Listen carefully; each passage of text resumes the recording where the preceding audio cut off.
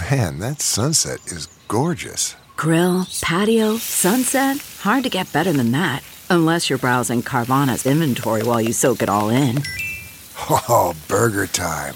So sit back, get comfortable. Carvana's got thousands of cars under $20,000 just waiting for you. I could stay here forever. Carvana, where car buying meets comfort meets convenience. Download the app or visit Carvana.com today.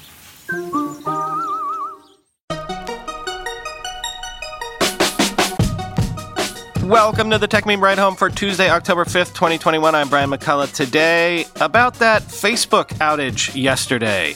Also, a Google Moonshot project has a surprise profit, but only because it's propping up other Alphabet bets. And then, it's review day. What can you expect if you download Android 12? What you can expect if you download Windows 11? And what you'll get if you buy one of those Microsoft Surface Laptop Studios. Here's what you missed today in the world of tech. Several of you tweeted at me, Brian, how did you not cover that big Facebook, Instagram, WhatsApp outage yesterday? But here's the thing. Word of the outage started trickling in right as I was finishing up the show yesterday. And I mean, look, various services go down all the time. Today it might be Gmail, tomorrow Discord, you name it. And sure, any outage is news for a few hours when it's actually happening, but then it gets fixed, usually, and people forget about it, rightfully so. And if I reported on every single service outage, it's like if I reported on every single hack or cyber attack. If I reported every hack or every service outage every day, we'd do a story like that every day. It would be annoying. So I do try to hold my powder until there's a big one or there's an outage or hack that's unique in some way. And I had no idea an hour into yesterday's outage that it would be an interesting one. But here we are. Facebook's services and work tools have returned online after suffering a global outage for over 6 hours yesterday, quoting 9to5Mac. The outage affected every Facebook-owned platform, according to data on Down Detector and Twitter. This included Instagram, Facebook, WhatsApp, and Facebook Messenger. The outages appear to have started around 11:40 a.m. Eastern Time, 8:40 p.m. Pacific Time yesterday, and all of those services remained inaccessible for at least 6 hours. Cybercrime reporter Brian Krebs attributes it to a major DNS problem. Krebs explains that the DNS records that tell systems how to find Facebook and Instagram, quote, got withdrawn this morning from the global routing cables, end quote. At this point, however, it's unclear how that happened. Krebs wrote in a blog post, quote, Facebook and its sister properties Instagram and WhatsApp are suffering from ongoing global outages. We don't yet know why this happened, but the how is clear. Earlier this morning, something inside Facebook caused the company to revoke key digital records that tell computers and other internet-enabled devices how to find these destinations online. In simpler terms, sometime this morning, Facebook took away the map telling the world's computers how to find its various online properties. As a result, when one types facebook.com into a web browser, the browser has no idea where to find facebook.com and so returns an error message, end quote. Meanwhile, the New York Times reports that even Facebook wasn't entirely sure what the root cause of the issue was. Quote, several hours into the incident, Facebook security experts were still trying to identify the root issue according to an internal memo, and employees briefed on the matter. Two members of its security team, who spoke on the condition of anonymity because they were not authorized to speak publicly, said it was unlikely that a cyber attack had taken place because one hack was unlikely to affect so many apps at once, end quote. Actually quoting from a later piece in the Times, Facebook said late Monday the culprit was changes to its underlying internet infrastructure that coordinates the traffic between its data centers.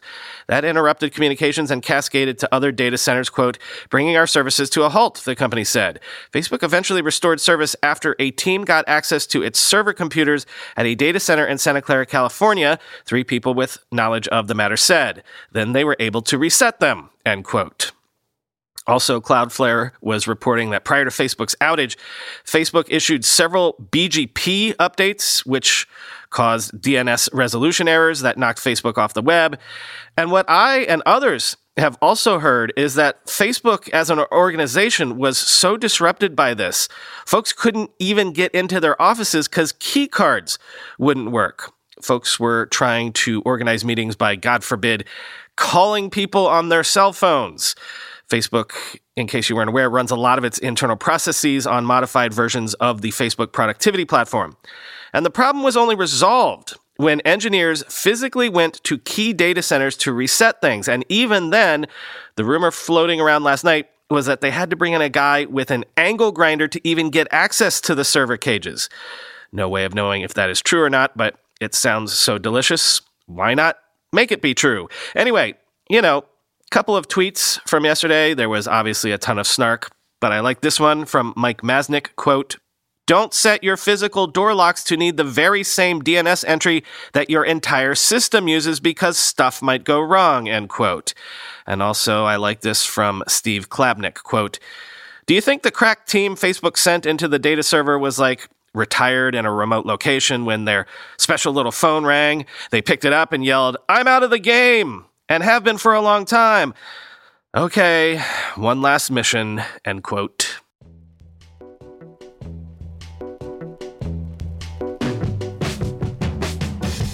According to a filing, Google's DeepMind reported £826 million of revenue in 2020, which was up 3x year over year, and thus led to a £46 million pre-tax profit, its first ever profit. And also, might this be the first ever profit for a Google moonshot company full stop?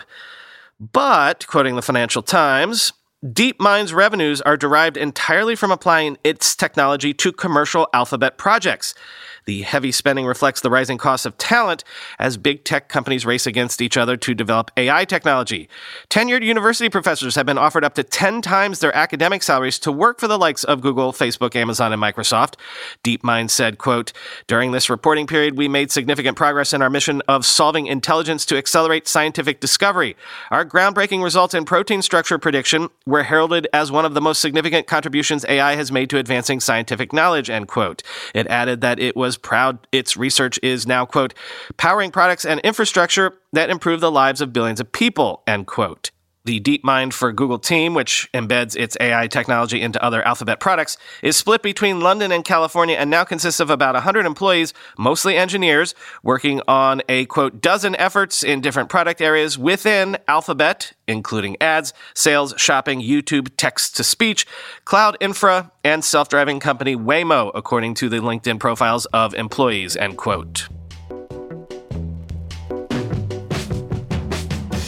I told you it's review day, people. A whole bunch of things came out all at once, and I've got 3 of them for you, at least 3 reviews of these things that came out yesterday or today. First up, Android 12 got released yesterday, so here's Cameron Faulkner in The Verge. If you're lucky enough to get this on your device, you can look forward to big design improvements led by Material U, but the new widgets will need dev support to shine, and otherwise, it's just basically a polished job, quote.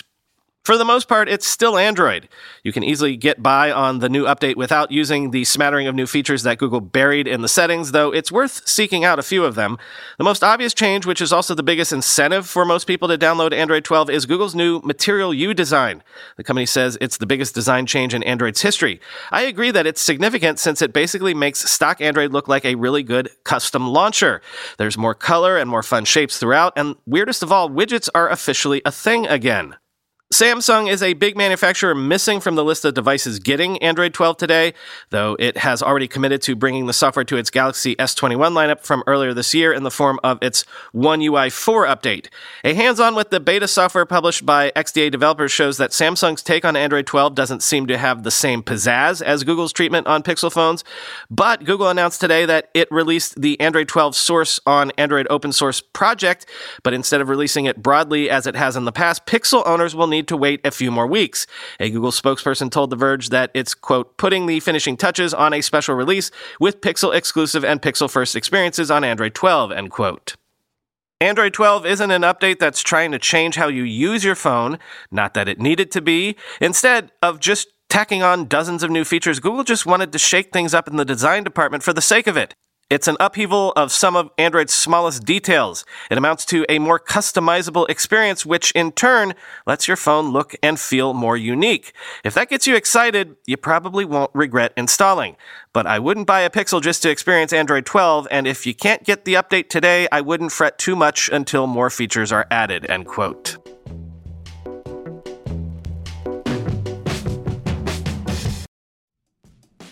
How do you make a password that's strong enough so no one will guess it, and it's impossible for you to forget, and do it for 100 different sites, and make it so everyone in your company can do the same without ever needing to reset them? Sounds impossible unless you have 1Password. More than any other product I've ever told you about, I can vouch 1,000% for 1Password. I can't live without it. 1Password makes strong security easy for your people and gives you the visibility you need to take action when you need to. Any device, anytime, 1Password lets you securely switch between iPhone, Android, Mac, and PC with convenient features like autofill for quick sign-ins. All you have to remember is the one strong account password that protects everything else. Your logins, your credit cards, secure notes, or the office Wi-Fi password. 1Password's award-winning password manager is trusted by millions of users and over 100,000 businesses from IBM to Slack. It beat out 40 other options to become Wirecutter's top pick for password managers. Right now, my listeners get a free 2-week trial at onepassword.com/ride for your growing business. That's 2 free weeks at onepassword.com/ride. Don't let security slow your business down. Go to onepassword.com/ride. With everyone fighting for attention, how can your business stand out and connect with customers? That's easy. Get Constant Contact. Constant Contact's award-winning marketing platform has helped millions of small businesses stand out, stay top of mind, and see big results fast. Constant Contact makes it easy to promote your business with powerful tools like email and SMS marketing, social media posting, and even events management. With Constant Contact, you'll reach new audiences, grow your customer list, and communicate more effectively to sell more, raise more, and fast-track growth. Don't know much about marketing? No sweat. Constant Contact's writing assistance tools and automation features help you say the right thing at the right time every time. Plus, you can send with confidence knowing your emails are actually reaching your customers thanks to Constant Contact's best-in-class 97% deliverability rate. I use this, and you should too. Tackle any challenge with Constant Contact's expert live customer support. Plus, everything's backed by their 30-day money-back guarantee. So, get going and start growing your business today with a free trial at ConstantContact.com. Just go to ConstantContact.com right now. Constant Contact, helping the small stand tall. ConstantContact.com. That was yesterday, but today is Windows 11 Day. For what to expect if you download Windows 11, Tom Warren at The Verge says it rocks an improved and modern UI and sounds, but also, many promised features like Android apps are still missing to be delivered later, and the new taskbar is a step back. First on that taskbar, because that's what people are up in arms about, and then his conclusion, quote, "There's a new start menu that ditches the live tiles that were originally introduced in Windows 8. There's a new design that introduces rounded corners in place of Windows 10's sharp angles, and some depth and color to Windows. And there's a new Windows App Store that's far more open, with more of the apps you actually use on Windows. These changes alone make Windows 11 look different, but once you get used to them, it's certainly the same feel of Windows underneath. Windows 11 is a refreshing approach to this old and familiar home, but it often feels like the home renovation phase isn't finished. Some features you might be familiar with are missing, others that were promised haven't arrived just yet, and there's still too much of the crusty old parts of Windows hanging around. If you're used to enabling small icons or ungrouping the icons on the taskbar, these features are gone in Windows 11. You also can't hide system icons from the system tray section in the taskbar anymore, and right-clicking on the taskbar only presents a settings shortcut instead of the task manager and other options that existed in Windows 10. I've already written about how I hate the Windows 11 taskbar, and I'm genuinely stunned Microsoft is shipping Windows 11 like this. While a lot of Windows 11 users won't even notice the taskbar changes, the feedback in Microsoft's Windows Insider program is clear. The top feedback items mostly relate to the taskbar. Microsoft is aware and tells me it's in the process of better understanding the feedback and evaluating how some of the feedback fits into the company's Windows 11 plans. There's no guarantee that the taskbar will change, but I'm hopeful Microsoft will bring back some of the missing features here. I've been running Windows 11 on my laptop, and I enjoy the experience there, but on my desktop with 3 monitors, I'm holding off on upgrading. The way I use my laptop is very different from my desktop PC, so Windows 11 fits just fine in my lap. I regularly use full-screen apps and games on my main PC, so not being able to see the time and date across multiple monitors is annoying. Coupled with the taskbar changes that prevent drag and drop, I feel less productive using Windows 11 on my main PC. While this is the first time I'm holding off on a Windows upgrade on my main PC ever, I think for most people, Windows 11 will be a welcome improvement to a user interface that's really needed some love and attention over the years. It's not a necessary upgrade for anyone, though. I can't point to a single feature in Windows 11 that's really worth upgrading instantly for. Instead, it's a collection of changes that make the OS feel more modern and easier to use. I wouldn't rush out to upgrade to Windows 11, but I also wouldn't avoid it. After all, Windows 11 still feels familiar, and underneath all the UI changes, it's the same Windows we've had for decades, end quote. And finally, let's turn to Gizmodo to talk about the device that I thought was the most interesting from that last Microsoft event last month. I'm speaking of the Surface Laptop Studio. Sam Rutherford says it's gorgeous with a unique design, great 120Hz display, good battery life, and Thunderbolt 4, but it is heavy and pricey, and it has fewer ports than maybe you would want. Quote, for general use and productivity, the Studio functions just like any other laptop. But when you want to draw or brainstorm some ideas on a whiteboard, you can simply pull the Studio's display forward into what Microsoft calls stage mode, creating a perfect surface, pun intended, for all sorts of content creation. And then if you want a more low-profile drafting table setup, you can press down again to turn the Studio into a big tablet, giving you another angle to work with while also keeping the spirit of the Surface Book alive. All in all, it's quite an experience. The Studio also sports a lovely 120Hz screen, excellent brightness, upwards of 450 nits, and rich, accurate colors, making it feel like it's ready to help you work or create, regardless if you're at home or on the road. One area where I think Microsoft may have stopped short, though, is that the Studio's tilting screen only has a few preset resting points. You get laptop mode, stage mode, and tablet mode, but if you want anything in between, you had better have a light hand, because the Studio's hinge isn't really designed to hold its posture outside of those three main modes. This is a bit of a bummer because if my memory serves me right, this is the same weak point a bunch of early Surface Pros suffered from until Microsoft upgraded their kickstands to support a stiffer hinge that could maintain its position at any angle.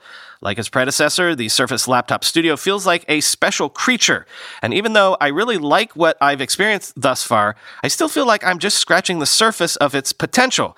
Microsoft has delivered a system with an excellent build, a vivid and super smooth display, and a refined design that provides a wealth of tools and premium features across the board.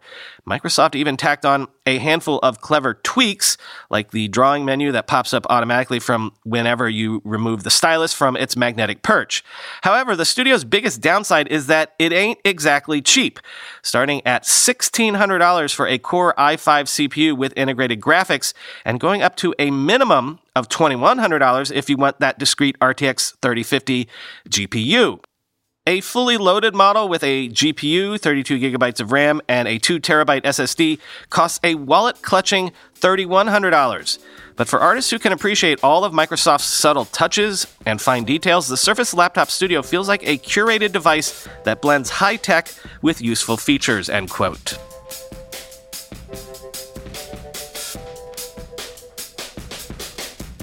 My wife and I had our first official date night last night since Valentine's Day 2020. Went to the Banksy exhibit that is currently on 14th Street in Manhattan, in case any of you are in town and want to see it. It was good, but as I've seen several Banksy pieces out in the wild over the years, there was even one about a block away on 15th Street, maybe 8 years ago, it was sort of weird. An art gallery is not really the place where Banksy's art has the best impact, unlike, say, Barbara Kruger, because Kruger has her stuff out in the world too, on billboards and stuff like that. But if you bring all of her pieces together in a gallery, they have this sort of cumulative sensory overload effect that's maybe even more powerful. Banksy's power is when you see his stencils on a wall on the side of a building, by some dumpsters or something. It's better IRL. Anyway, still nice to have a night out. Still nice to have a nice dinner. Trip to an art gallery. Felt like old times. Talk to you tomorrow.